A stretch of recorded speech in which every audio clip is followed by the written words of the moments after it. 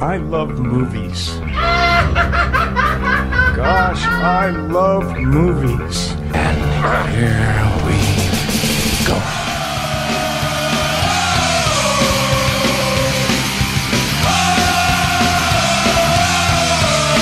How's it going, everyone? Welcome to the Grindhouse Podcast. We have a great show for you today, but first, I want to take a moment to thank my co-host here, Matt. Matt, you held down the fort last week while I was out in Australia, and if you guys haven't heard last week's podcast, and you are in any way interested in being a creative or working in a creative field, go to our iTunes, go to our Spotify, listen to it. It's sage advice from someone who's been in the trenches, been an artist as long as I've known him, probably longer, his whole life, and is making it. I listened to it twice just for inspiration. Did you really? I did, and I have not taken the cold shower thing yet, but I have thought about it. I might try it today. Just wait. With winter coming, it gets even better. Well, I'm in Southern California, so it's yeah, really. Yeah. I'm in Texas right now, and it's about 90 today. So, it's pretty warm. The fall is here. But Matt, that was a great show, great advice. I really hope that it helps people who are to be inspired, and also do the work, because I think that's one thing that sometimes gets lost. And I think you really masterfully laid out the way to approach being an artist in real life. Well, thanks. Yeah, I hope it helps you guys. I don't know how much of it was applicable to everyone or just sort of my situation, but like I said on the show, we're not all that weird. It's the internet, so you put something out there, and there's always somebody that can use it. So I hope that helped someone. Absolutely.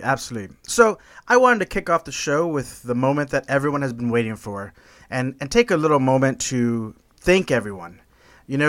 Part of why we do this show is not just to give Matt and I the chance to talk every week, but it's to build a community of people who love movies, a community of artists, a community of people who love horror. What we're here to do is open meaningful conversation and enjoyment and love from people who have a deeper perspective on how to create art. And so, every day you guys vote, you guys check into our Instagrams and our Facebooks, and you let us know who you think is the best horror movie. This tournament has had 16 entries, and we are down to the final two. What are the two contenders this week? Let's start out with that. We got to know what's going on there. For those who have been tracking us, we have Stanley Kubrick's The Shining, and hometown favorite for Matt and I, Texas Chainsaw Massacre. About as two heavies as you could possibly get. Yes, a couple of titans, and two very different filmmaking styles too. Completely. And I think that speaks volumes. It's funny, whenever we've done, say, top 10 list or any sort of listicle, while you and I like a lot of the same movies, I think we always bring a different approach to it, which is really fun, right? It gives the viewers an opportunity to get different perspectives on films and hope broaden their horizons. And so, in the Dave bracket, you had The Shining, a movie that is sort of lauded as a film and is not only a horror film, but just a masterclass in directing, acting, atmosphere, set design, all these things. And then in the Matt bracket, you have Texas Chainsaw Massacre, which didn't have that level of praise when it was first released. But since then, through more of a grassroots sort of populist movement, has become obviously one of the greatest horror movies, if not movies in general, of all time. Because for the very reason of how different it is from The Shining, and from the standpoint that it's raw, it's dirty, it's grimy, it really I think in many ways Texas Chainsaw Massacre was the precursor to found footage films. Oh, yeah, totally. And not that it isn't by any stretch, but because of the rawness of it. Yeah, I could see that the found footage genre kind of wanting to try to achieve that and just going to the logical conclusion of it. It's crazy because a film like Chainsaw Massacre, you would think could become some kind of cult classic, maybe something like that, a genre film for the people who are really into that stuff. But everybody knows the title of that film. Everybody, before they made the remakes and the sequels later on, everybody growing up, it was always kind of stood out as like this kind of this ultimate horror film, especially when we were kids. Like Absolutely. you were kind of like you had if you had seen that movie when we were kids, you had this like badge of honor. You know, it was like kid's seen like the ultimate horror film. He's seen Texas Chainsaw Massacre. Yeah, and not only that, but growing up, I think we've mentioned this before on the show, I thought it was real, or based on a real story. You know, I thought that the Sawyers were like a real family out in Round Rock, Texas, and they just made a movie about that story. And it wasn't until years later that I realized it was inspired by Ed Gein. It was largely fictional, but growing up, I mean, at least for me, I always assumed that those were based on some real life scary events. It's pretty interesting too, because I don't think that the film, it doesn't say anything like that, does it? It's not one of those ones that at the beginning, like Fargo. Have you ever seen Fargo? How they're like, the following tales are true, and it's completely false. They just say that. But Texas Chainsaw Massacre has sort of a magic to it in which, are you familiar with the Mandela effect? Yeah, I've heard about this, where the people believe that because they remember something a little different from everybody else, that they're from an alternate universe. No, it's not quite. I mean, maybe, but that's not generally what the Mandela effect is. The Mandela effect is more the strange phenomenon where a large group of people swear they remember something one way that in fact never occurred. Right, named after Nelson Mandela, because a lot of people, mostly white people, seem to think that he died in prison in the 80s. Exactly, which he did. Of course, he did not. Of course. So Texas Chainsaw Massacre has a little bit of that, in which people remember it to be far more gory than it actually is. And like me, there are people who seem to think that it was based on real events. I don't know what it is about it. I guess it was just so gritty, so realistic, and such crazy shit does happen in Texas. We've always kind of been like the devil's playground in a way. I've always kind of seen, we're a hard, hot land full of animals and plants that want to stab you and poison you, and yeah, everything here has claws and fangs and needles. So it just kind of made sense that, like, of course, and then chainsaws are like the scariest tool. So it just made sense that, of course, if that must have happened. Absolutely. And then on the complete opposite end, you have The Shining, this slow, moving, artistic. It's like every frame is a painting. The score, the performances. I mean, there's layers and deep dread embodied in every frame of that film. A completely different environment, a snowy mountaintop hotel away from everything up in the north. We've got a bit of a north versus south thing going here today too. But by the way, a little bit, totally accidental, but it's kind of funny too. But anyway, Shining is a completely different ambience, completely different feeling. It's where it's a build to chaos. It's a loss of sanity, whereas Chainsaw is just a drop in a frozen pond of madness. It's just immediate shock. It's a frenzy. Yeah. Well, without further ado, let's get into the winners. All right. So, I'm actually somewhat surprised. The winner nearly doubled the votes that our runner-up got. Wow. And nothing to take away from the runner-up. I just found that sort of worked out in a very interesting way, and it's almost exactly 2-1. Our runner-up, a movie that is near and dear to our heart and to the people. This is the people's choice in some ways, but our runner-up in this tournament is Texas Chainsaw Massacre. Hey, not too shabby. 69 votes. 69 votes, which would make our winner the greatest horror movie of all time, or according to you, our listeners, Stephen King's, Stanley Kubrick's The Shining, with ironically 138 votes. I don't know. Explain to the audience the 138 thing.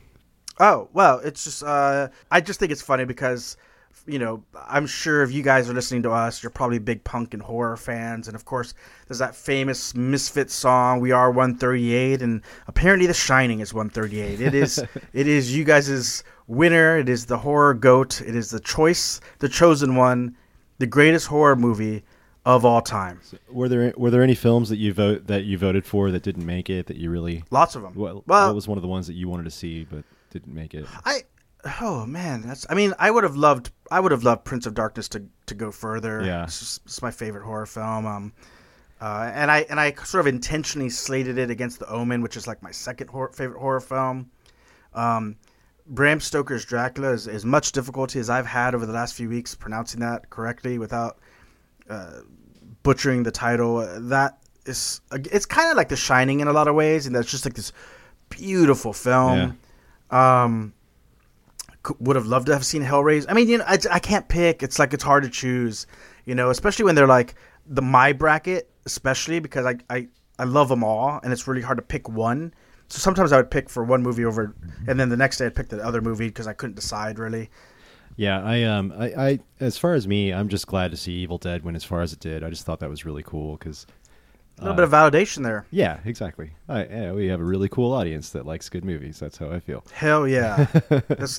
I think that if this Tournament of Terror has taught us anything, it's that the Grindhouse community is pretty damn kick-ass. So we thank all of you. Yes, thank you so much. So Matt, you and I, last week for me and just today for you, went to the movies. That's right. I just got back from the movies. Literally moments ago. And what we saw was Todd Phillips' The Joker. Yes. Which I know that we're not strictly a horror podcast, although we do tend to lean that way, especially now during the spooky season. Yeah.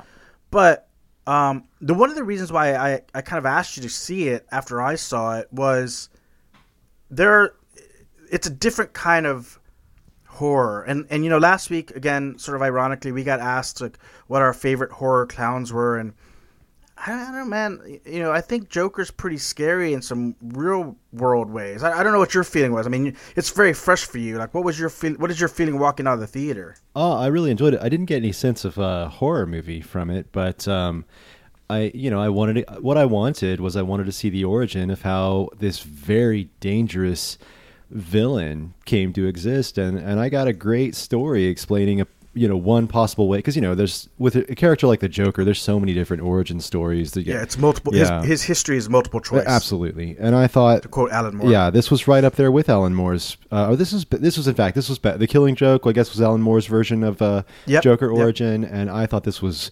way better and way more believable. I mean, this was like it was a slow, logical progression of a man that's just beaten down by society. He's got a lot of issues, some mental issues, like actual physiological mental issues, and seeing him become that ultimate nihilist, that crazy, dangerous clown of the Joker, and all the little explanations. So many of these origin films, it's like they just load them up with stupid Easter eggs and really half-ass explanations for why they have a certain trait.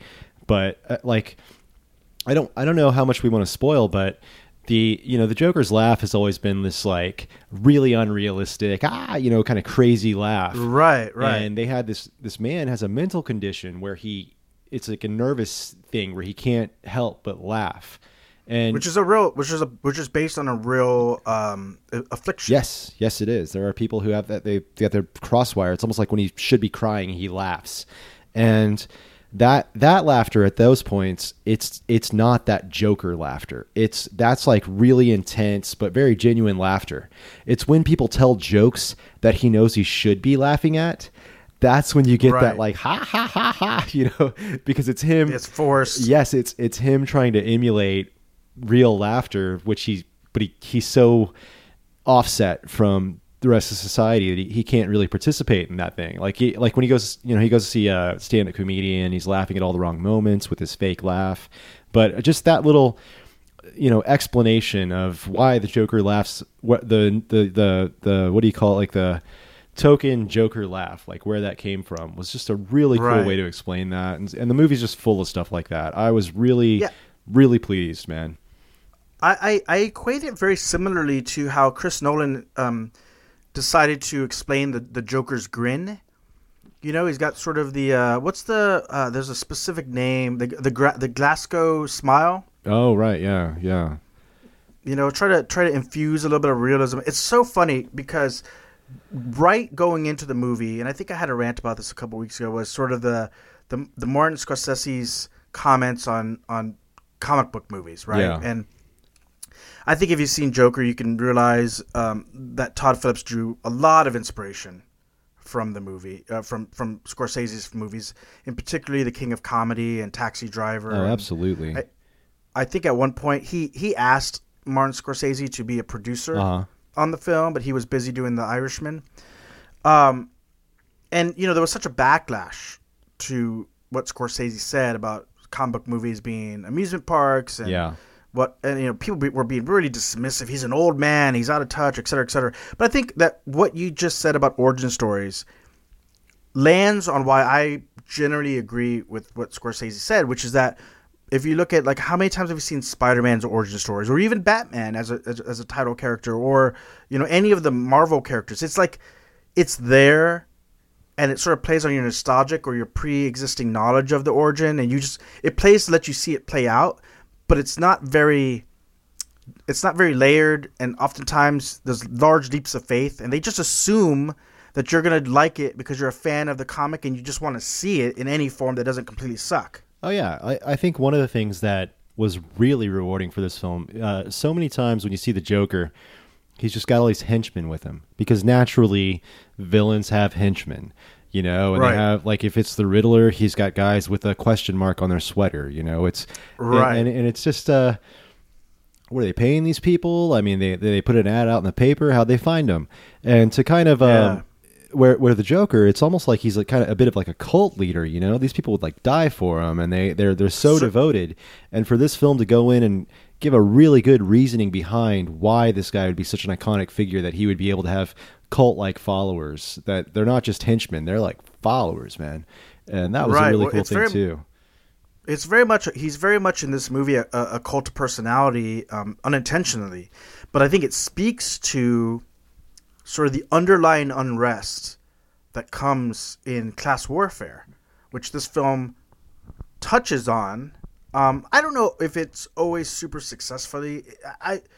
I will say that some of its understanding of class warfare feels a little bit like freshman year poli-sci, but I think it was really trying to get across this idea that if you push people down far enough, there is an opposite and equal reaction. And I don't think that it validated Joker's reaction or the violence that ensues, but I do think it should make us question how far you can push someone before they push back. Oh, well, yeah, there's all that. But what I liked about it is it didn't make Joker into some kind of a terrorist for a cause. Joker's the class warfare thing you're describing was kind of a side effect of what was just sort of happening in the society at that time. And Joker doesn't really put himself at the forefront as like a hero of this movement. He just kind of gets chosen for that. For him, it's all personal. He has, and actually, I would say more to the point, he's not just not the figurehead of it or the forefront of it. He's a direct symptom of what's going on in that society of the time. I hear what you're saying a little bit, but I don't quite like the idea that it's society's fault that the Joker was created. I mean, there are a lot of people who have really bad things happening to them all the time, and they're unhappy, and they don't think the solution is hurting people. So, there's that, because that was one of my concerns going into the film, was like, was Todd Phillips responsible enough in creating this, that he didn't make some kind of blanket excuse for psychopathic violent behavior, because that was a lot of people worried about that there was going to be these like incel kind of thing going, yeah, that's me, and this is what you deserve, and this is what happens. Well, here's my feeling on that, because I did want to talk about, even maybe more so than the movie, because it is pretty new, I want to talk about people's reaction to it. And I think you're right. Like, if you follow Twitter, and if Twitter means anything at all, which it doesn't, there were a lot of people that were worried about, and honestly, I don't know that a lot of people were worried about it. I think there was a lot of fear-mongering for clicks happening. Yeah. I think there were a lot of irresponsible, quote-unquote, I'm using the air quotes, journalists using fear-mongering and trigger words and preying on the fears that the public has in order to exploit them for clicks and money. And I saw it, because the very, very first reviews of the Joker was that it was like amazing. And then shortly thereafter, there was all these critics, these film critics, and usually lower down the totem pole or real self-righteous. Like if you look at their other tweets, you can tell I'm not one of these people who uses the word white knighting loosely, but there are people out there, especially in the media, that make money off of white knighting. Just like there are people in the media who make money being the black hat, right? Like they're playing you on both sides. And I saw a lot of that. And I saw a lot of people using this as an opportunity to get you riled up and scared that the Joker was going to come and someone's going to shoot up a theater. And you could almost feel through their words their giddy excitement, hoping that it will happen so that they can be validated and they can write article after article about, see, this is why movies create violence. Yeah. This goes all the way back to the PMRC and heavy metal is the work of the devil, and it's all the same bullshit that we've heard for decades.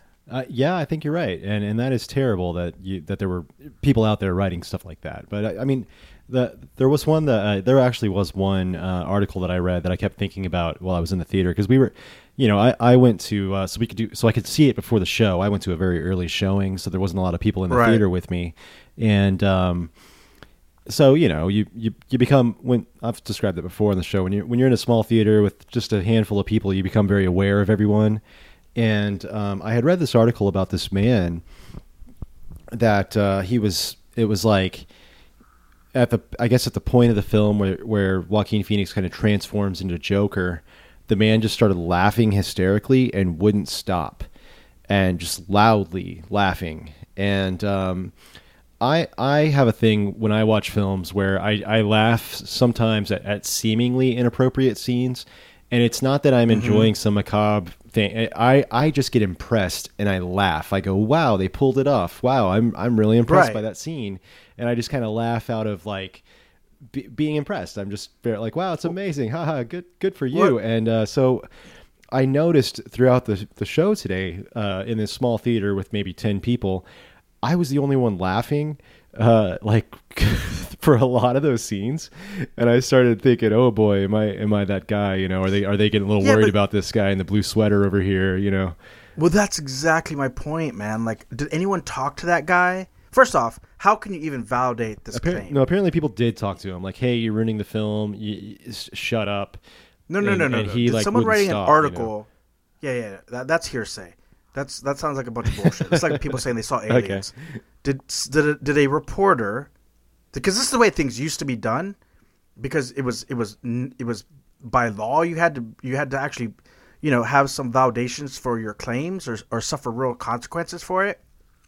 Did someone reach out to the man and get a quote for him and ask him why he was laughing at the Joker scenes, or did some person tweet some other quote-unquote journalist on Twitter and fabricate this story that may or may not be true, or may not be embellished, or may not be embellished due to the fear that was perpetrated by the reviews going into the film that maybe made people... Like, I'll give you an example. Hold on, I just thought of something so horrible, man. Like, the film's about a guy that has a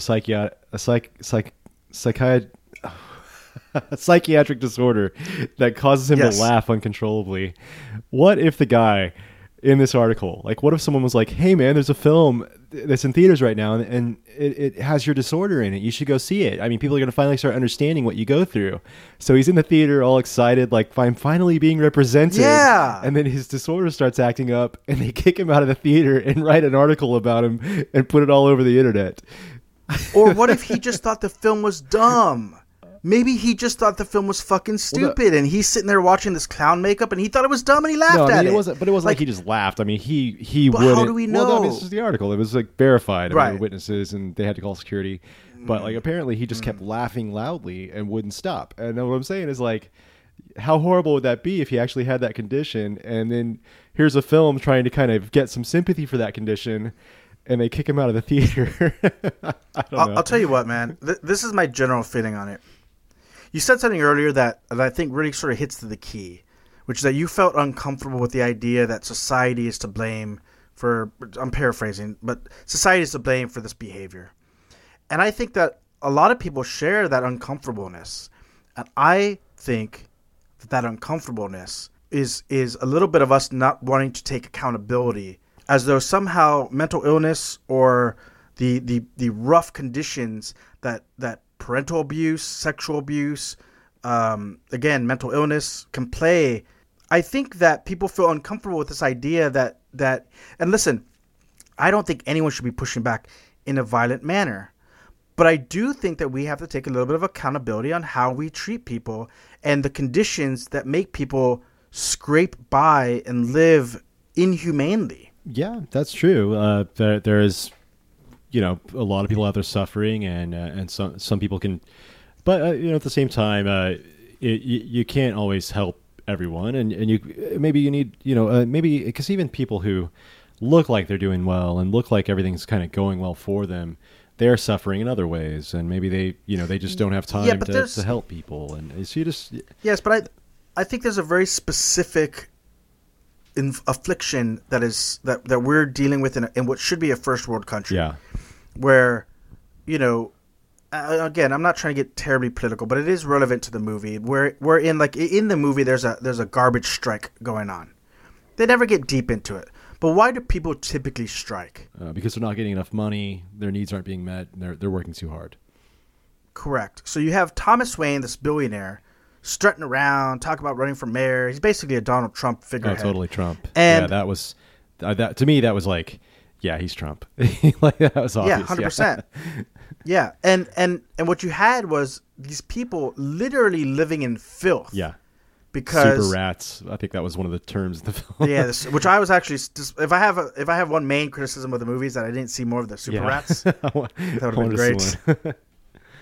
But the society that created the Joker, that turned Arthur Fleck from just this guy to the Joker, is one of abuse, is one of cut funding for social services, he's literally living in vile trash.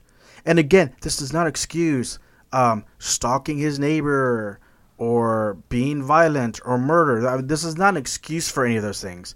But I do think that we have to take a very honest look about the society that we build and what kind of people it produces. Because to turn a blind eye and say, well, I don't want to imagine that that's a possibility in this world where people get poorer and more desolate every day, might potentially spring forth someone who's violent. That's silly.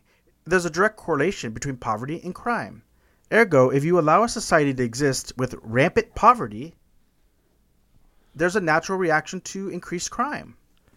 That's true. It's just I mean I don't know what could be done about it at this point, because it seems to me that if things really are that tough all over, people are going to kind of just seize whatever opportunities they can get, and maybe people who realize they, even people who come from like really rough origins, poverty, things like that, when they, sometimes when they get on top, they know how hard it is if they go back, so they just don't do anything to risk it. And it's just, I mean, I think what you're describing is just a lot of stuff that humans are just going to be doing for a while. It's the kind of stuff that it's like juggling. It's like playing an instrument. It's like you don't just make the right decisions and instantly get better at it. Humanity's got to keep just practicing and trial and error, and we just are slowly progressing, and hopefully we'll progress fast enough to get on top of all these problems before we go insane and kill each other and in this whole civilization. But that's the kind of the way I see it. So when I watch a movie like Joker, I don't really think it's like, oh, this is a big social statement about all we're doing wrong. I think it's just, hey, look, here's the world naturally as we all know it, and here's how this guy became the Joker. Well, and again, I think we could have a whole different discussion on the merits of the movie as it was executed, and does it actually convey what it was attempting to convey, if it was even attempting to really convey that in the first place, because I haven't heard from the filmmaker one way or another what their real intent was other than to make a good movie, right? But I do think it goes to the broader conversation about what the role of superhero movies can be. And we've talked about this in the past, right? We've talked about how Grant Morrison describes superheroes as our modern day gods, right? And if you look at like Greek mythology and you look at like Christian mythology and Norse mythology, all these tales of the gods all serve as parables for whatever was going on at the time, right? Like you look at the Old Testament, the edict not to eat pork. Well, was there salmonella going on? Were they unable to cook pork in a meaningful way? So they said, hey, God says no, so don't do it because you're dying, you're getting sick, right? I don't know. I mean, there are exceptions, of course. And I think this really goes to Martin Scorsese's point. Are we utilizing these figureheads to actually shine, to hold a mirror up to society to get something a little bit deeper, or are we just on a roller coaster? Are we just in an amusement park, candy and soda and cheap thrills, all for a premium buck? Oh, I think in this case he would be wrong. I hope Martin Scorsese does see this film because I think he'd get something out of it. I think he'd also feel like he should get a check out of it too, because they really did borrow a lot from his stuff, some of his pretty classics, heavy. yeah. But that was so cool but I don't think they borrowed in the way of like you would consider it anything less than a tribute. I mean, because you brought up King of Comedy, and nobody talks about King of Comedy, and that was almost. I mean, there were parts where it was like De Niro this is so cool that it was De Niro because he was the one that was obsessed with the late night host in the King of Comedy. And then seeing this reversal where here's a crazy person and that was great to see that. I think that was a tribute to Scorsese. Well, not only that, but it's pulled directly from the comic books. I don't remember if it is Dark Knight Returns or Dark Knight Strikes Again, but there is a scene in the comic book where the Joker ends up on a talk show, a late night talk show. I think it's supposed to be a stand-in more for Conan O'Brien, maybe. But and again, I don't want to spoil too much, but like, go read that comic book scene and then go watch the movie, and you're like, oh, that scene is nearly directly lifted from the source material. In the comic book scene, he's probably already the Joker, though. Like, people know him. Yeah. Yes. So I thought that was a really cool thing to have this. At that point, it's like, we know he's the Joker, but no one else does. And you've got him sitting right next to you. Because to me, the Joker is he's that guy. I mean, there are so many scenes from the comic books, the films going back, of him just randomly shooting some henchman next to him on a whim. He just kills. He's so dangerous, and in this like chaotic way where because he thinks that's jokes. He thinks that's funny. He's got a different sense of humor than the rest of us, and to see that the growing of that and how it was formed and why he's that way, and then to see it acted out in a film like this on this level of, oh man, I just didn't know what to expect. So Todd Phillips, I mean, looking back at his his portfolio, you've got like what the Hangover movies, that Project X where they threw the big house party with all the college kids. I mean, where did this come from? But in a way it's perfect because the Joker movie, and like I said, I'll admit, I wasn't just laughing because I was impressed. I mean, there were some really dark jokes, but funny jokes in the film. It was funny. Right. And by giving it to him, I think that was a great idea that like this shouldn't be Christopher Nolan. This needs to be someone that knows how to laugh. Correct. Well, not only that, but like there was all this hand-wringing that occurred. Oh my God, what is he doing with the Joker? It's like as though people have never read any story of the Joker before. There's a scene in the movie where he tells a very frightened person, I had a bad day, which is a direct pull from The Killing Joke, which, by the way, in that story of The Killing Joke, which came out, in the 80s, okay? He captures Commissioner Gordon. It insinuates that he sodomizes him. He shoots his daughter and paralyzes her. And while he's showing Commissioner Gordon, who's all strapped up in bondage gear, like the photos of his daughter bleeding out. And this is a dark movie? He's dressed like some kind of old man on a vacation. He's got like a Hawaiian shirt on and the little Joker camera, and he just knocks on her front door. And when she opens it, he just shoots her in the spine with a pistol. And then as she's writhing on the ground, he takes her clothes off down to her underwear and then just snaps photos of her so he can show her dad later. while her dad, Commissioner Gordon, is in bondage gear with some very heavy insinuation as to what has been occurring. And see, that's the thing. He does this all for the purpose of proving, because he believes if he puts him on like it's like an amusement park horror ride thing that he puts him on, and as he goes through it, all tied up like you're talking about, there's the photos of his daughter blown up like 6 feet tall, of her bloody and stripped and in pain, because Joker has this belief that he can make people as crazy as him, and he thinks that all it takes is one bad day. And he thinks that when Commissioner Gordon comes out the other side, he's going to be corrupted and insane, and it doesn't work. And that's the thing about the Joker, is he's got this nihilistic view. He's insane. He thinks everything's a joke, nothing matters, and he's always wrong.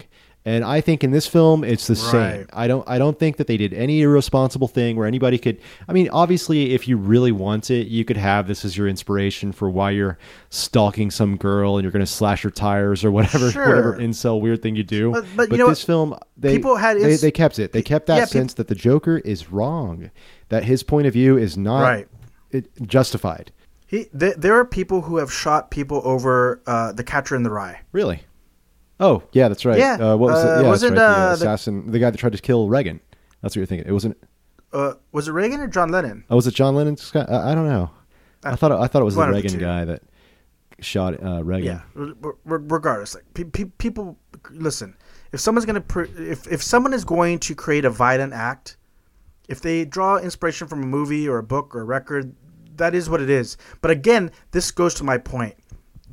What we should be really concerned about, that movie or that book or that album didn't create violent tendencies. The society and the conditions in which this person grew up created violent tendencies. That movie might have given them a little flair, but what we need to do is face what we're uncomfortable with, which is that we live in a society comfortably that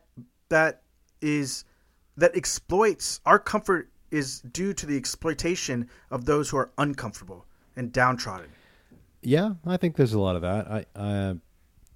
People taking advantage of each other. That's unfortunate. I think time will tell on this one.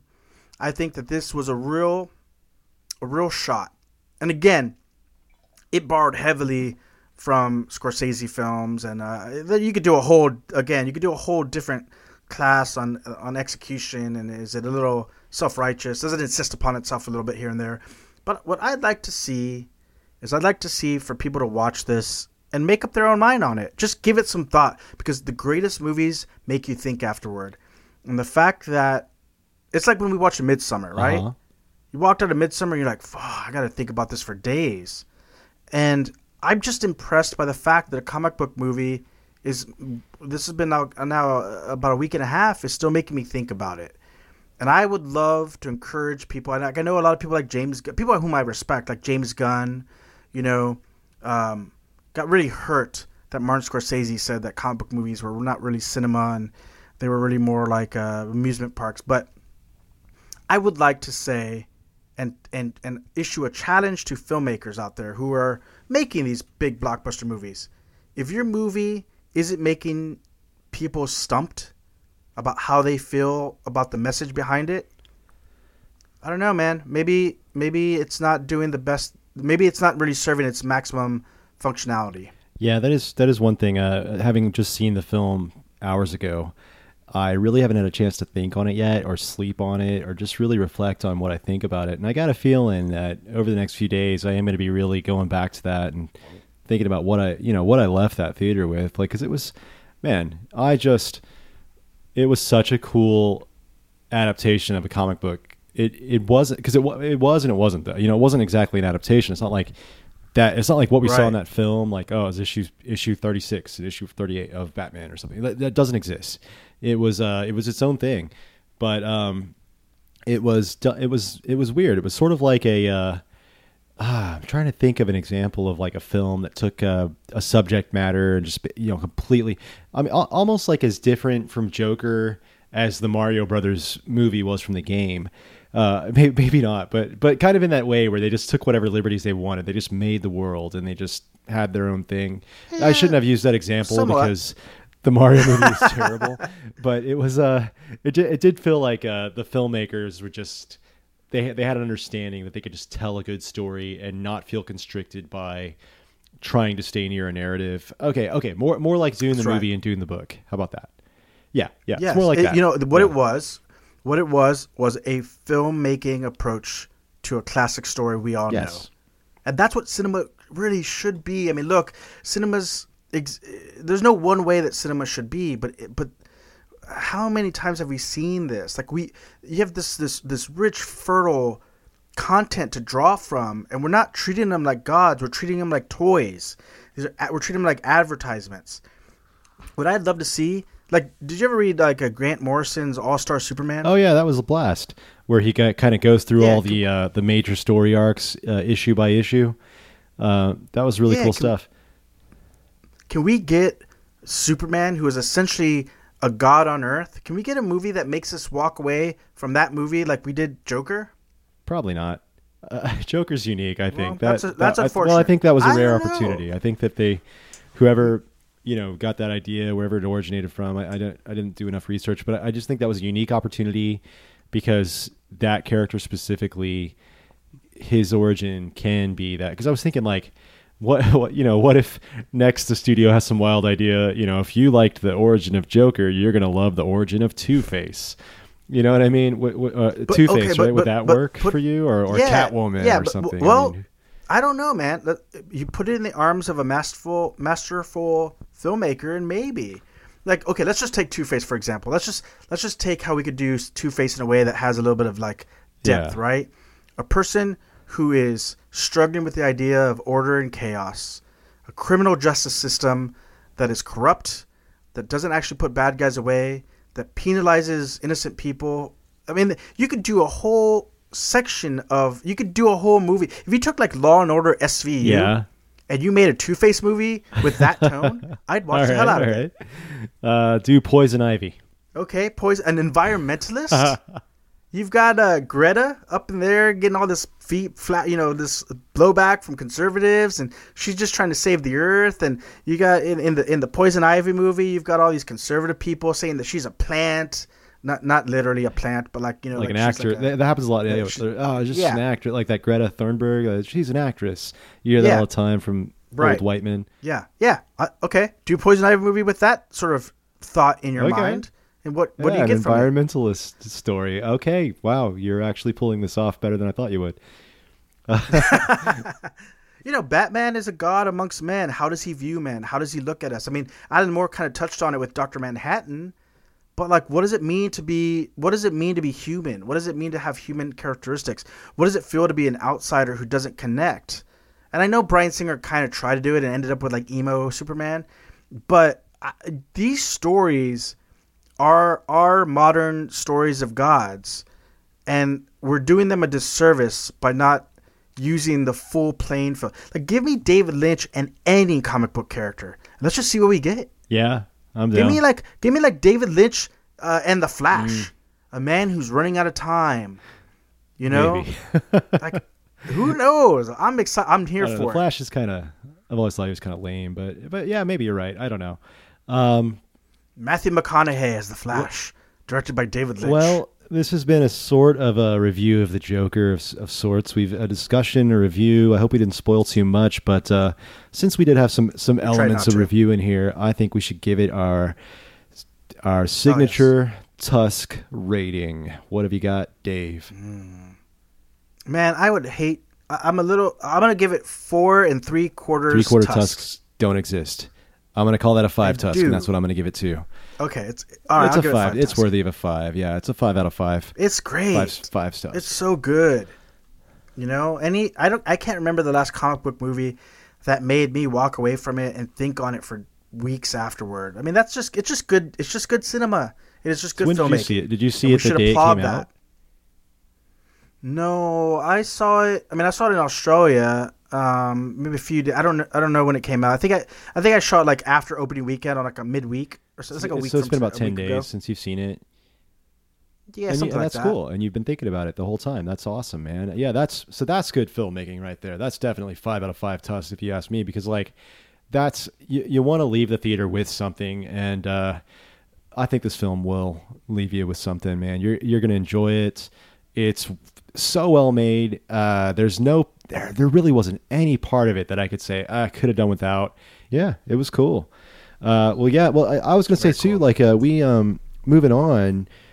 Since The Shining is the winner of our Tournament of Terror, there's a sequel coming out. Yes, there I'm is. very Dr. excited about Sleep. that. I read the book and it was fantastic, and I saw the trailer today. Finally, when I watched The Joker, and man, that looks good. Yeah, it's funny because the first couple of trailers that came out, I was a little like, because Stephen King, I've said this before, it's really hit or miss to take what he does in the book and make it a film. You have The Shining, which is a masterpiece, and then you've got movies like I don't know, like The Langoliers, which didn't age well. I don't know. I wasn't initially impressed, even though I love Ewan McGregor, but I think it was at the Joker screening they did a more extended version of the trailer, and it looks fantastic. Yep. And every trailer I've seen since then really has captured my imagination. I'm really excited to see it. It looks too now. like if you liked the book and you're going, I don't want to just see another book on film, a direct adaptation. It looks like this is in the same way The Shining was so different from the first book. From what I got from the trailer, it looks like this is going to be sort of like a sequel to The Shining the book and The Shining the film. It's going to be Dr. Sleep as we know from the book, but it's going to also have some elements of that first film to kind of make it more like a sequel for people who only know that story from the theater. Which is super smart, Oh, yeah. I think. Yeah, I was really excited by what I saw because to me, it was the trailer promised me content that wasn't in the book that's going to be really, really cool. And I'm glad it's going that way. Agreed. And ironically, that was sort of our thoughts on Dr. Sleep and whether or not we're looking forward to it was one of our questions from the crypt. So with no further ado, should we just launch into our questions from the crypt? Absolutely. Questions from the crypt. Greg Sparks asks, are we ever going to get a sequel to The Collection? What's The Collection? So do you remember the movie The Collector? No. Well, this is the sequel to The Collector. It's called Collection. And they've been promising a third one forever. Hold on a second. Can I look it up before? Sure. Okay. You'll recognize it when The you see it. Collector? I remember a film called Collectors about people that collect The guy's got a memorabilia from mask. serial killers. Like sometimes serial killers, while they're in prison, they make artwork and stuff. And there's a film called Collectors about people who collect that stuff.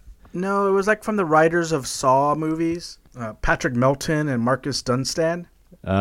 Dave, you're just going to have to answer this one. I've never seen this mask or this guy. I have no idea what this is. Well, there are fans of the genre and of the series that have been waiting anxiously for a third. And so I wasn't sure to answer Greg's question. I wasn't sure if there was going to be a third movie. But I went to my most trusted website for horror news, bloodydisgusting.com. And there is, as of about 6 months ago, an article from John Squires that says that, in fact, a sequel to The Collector is happening and that Marcus Dunstan will be returning as director. So I don't know when exactly. This article came out in May. Presumably they are filming-ish now. So maybe it's something that we can look forward to in 2020, a third movie from the Collector series. Oh, I can tell it's going to be good because on the promo poster they made for the Collector 3, they took the E in Collector and they turned it into a 3. Which is always classic. So that's you know it's going to be that's great. going to be good. What is this? I'm looking. There's like okay. There's a film called The Collector and there's a film called The Collection, and. Yes. It looks like we've got a guy in a weird Cenobite mask that's he's got some aquariums that he keeps human body parts in. As one does. And this is quality. There's a cult following for this. Everything, huh? That's right. That's why you got to put your art out there to dovetail off your episode from last week. I don't know if I'm into this, man. This is gross. I'll check it out. All right. Thank you for the question, and I'm going to even consider that question to be a movie recommendation for me. So I will watch The Collector, and maybe even The Collection, and maybe even The Collect 3 Tien when it comes out. All right, question number 2. Sam V. Blair asks, what is your favorite vampire movie? let's let the right one in. Remember I nominated that for the Tournament of Terror, and it's so good. Yeah, that was a crazy movie, man. Super violent. Well, I think I went through all this recommendation, but once again, in case you missed it, ultra violent, coming of age film, really great cinematography, really good writing, good soundtrack, and you're just going to love it. So go out there. And once again, we have to get the disclaimer. Do not watch the American version, Let Me In. Watch the Scandinavian film, Let the Right One In. We believe in you guys. Let the right film in. That's right. You know, my favorite vampire movie didn't make... although my bracket had at least 2 vampire movies, it's not either of those. Although I do love Bram Stoker's Dracula and I love The Hunger. My favorite vampire film is The Lost Boys. Proper film. Which didn't make it because we decided collectively to sort of exclude horror comedy. But The Lost Boys is so fun. You got greased up saxophone players just sort of gyrating. You got cool mulleted teenager, punk rocker, metalhead, art goth dudes like riding their little dirt bikes around the town, terrorizing it. You got the cool twist at the end. Is Grandpa a vampire? I don't know. He probably is. Like, is his soda pop like really blood? There's so many questions of that film. We talked about the Joker talking about making you think for weeks after. The Lost Boys has been making me think of these questions for years. The Lost Boys. It is so fun. And Tom G. Mack and his Cry Little Sister soundtrack, which has been covered by everyone, including Marilyn Manson, is fantastic. Great song. The sequels... I was going to say, The Lost Boys showed us that the only thing more fun than being a vampire is being a vampire hunter. That's right, the Frog Brothers. Yeah, but it did. Unique to that film, it shows how fun it could be to be a vampire, to play play with those powers, and to. It was great, man. Joel Schumacher, before he put nipples on the bat suit, he was killing it in the vampire genre, and I'd love to see him revisit it because I don't really know what Joel Schumacher's been up to lately. I know he did a few episodes of House of Cards. I'm sure he's staying busy, but. Come on, man. I know. Listen, I wasn't as harsh on the second Lost Boys as some people, but the third one's not great, but it's in my collection. But we really need Joel Schumacher to come back and give us The Lost Girls, which was his proposed follow-up to The Lost Boys. You really want to see The Lost Girls? A bunch of teenagers listening to Ariana Grande and... because I don't think it's gonna. Well, because what was cool. In the '80s was, we were into that because it was the '80s. But we were into it in the '90s because we just have never liked our generation's stuff. We've always been like 15 years behind. But I don't know. I feel like Lost Girls these days, you would have. I mean, think of some of the elements you'd have to include. TikTok. You know about TikTok, right? You know what TikTok is, don't you? Kinda. It's like a video. It's like Instagram, but it's just videos, and you can lip sync to music. Doesn't that sound terrible to you? Doesn't that sound like something you'd never want to do?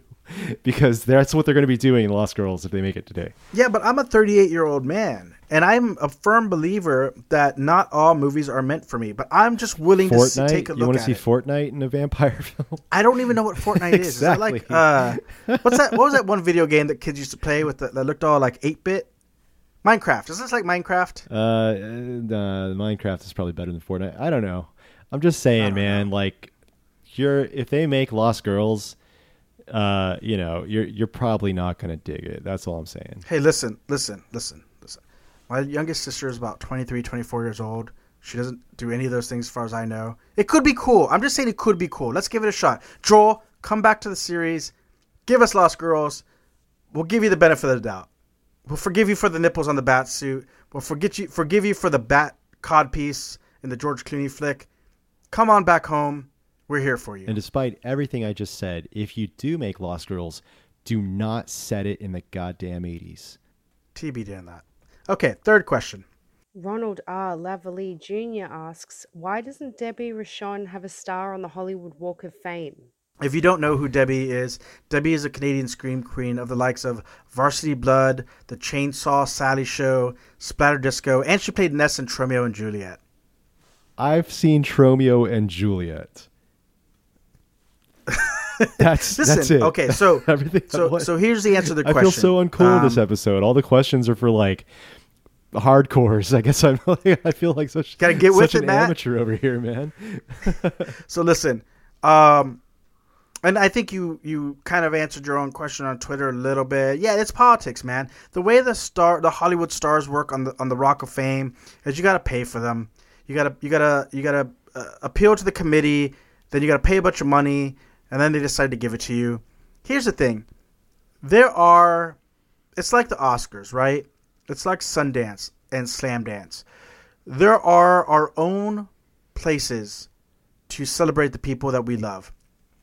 Someone like Debbie, who's a scream queen, who's done all these indie horrors, who's like obviously really loves the genre, and that this Hollywood Walk of Fame is not for her. You know what I think we should do as a community? Let's create our own Walk of Fame. Let's create our Walk of Fame for the Sid Haigs and the Jamie Lee Curtises, and if we want our horror icons to be recognized, let's not rely on mainstream to do it. We could do it ourselves. We can find our own way to honor these people daily, monumentally, however, digitally. So, to answer your question, I don't know why she doesn't have one other than it's politics, man. It's the man keeping her down. What are you going to do? Where do you want to set this Walk of Fame? Where's it going to be? In Hollywood? No, man, I don't think in Hollywood. Let's think about this. Like, where would a good horror Walk of Fame be? Like, what's a good town for that? Yeah, like what's a town that needs some way to drive up tourism because they have nothing else? Because that's probably what we're gonna have to find to do this. You know what? Like, I got an idea. What about like Tampa, Florida? What's going on in Tampa? I guess they got a football team. Hot and humid and alligators. Yeah, I feel like Tampa is a good town to put a horror Walk of Fame. The weather will always be nice, if not a bit hot. Like, I feel like those people there would appreciate something like that, So let's do that. So Ronald, let's work towards getting. Isn't there a Hollywood in Florida? I have no idea. There is. In Hollywood, Florida is where this Hollywood horror Walk of Fame should be. Sorry, Tampa, you lost out. All right. Looking forward to that. All right. Is there anything else we need to address on today's show? There's one more question. Oh, my God. Labalana Winters asks, how will you be spending Halloween this year? So our final question is from Labalana Winters ask, how will you celebrate Halloween this year? I am going to do the same thing I do every year. Cut my eyes out, place them on my desk, and go to parties. It sounds like a new metal song. Cut my eyes out, place on my you know, desk. I'm going to a party. My Halloween costume I always do when it's this time of year and it's been really busy and I haven't got to make one. I just make it look with makeup like my eyes have come out and I put sunglasses on and then I just go around like that. If anyone who has seen our logo, that's Matt's Halloween costume. Yeah. His bloody eyes. Listen, you know what I'm going to ask you, right? What? If I'm going to be a panda bear? When are you going as a panda bear? Yeah, it's coming, man. I'm getting the resources together. One of these days, I'm going to be a fat-ass panda bear. It's going to be amazing. Let me pull the curtain back for people. I have known Matt since I was about 16 or 17 years old. Literally half my life. And in that time that I've known him, he has promised me year after year after year. Crazy Hands Matt has promised me that he will go as a panda bear for Halloween, and it has yet to happen. So I'm going to ask you publicly, Matt, to do me one favor. Yeah. Okay? All right. I'm going to give you some time. In a mere year and a half, I will be turning 40. Okay? So this is what I ask. On the year of my 40th birthday, okay, in 2021, I would like for my birthday gift to be 7 months late and to be you going as a panda bear for Halloween. Okay. I'll do that. You all heard it. It's locked. Locked deal and contract. And it's going to knock your socks off. You're listening to the Grindhouse Podcast on the One Bad Day Network. Please follow us on Instagram at Grindhouse Podcast and listen to us every Monday on iTunes, SoundCloud, and now on Spotify.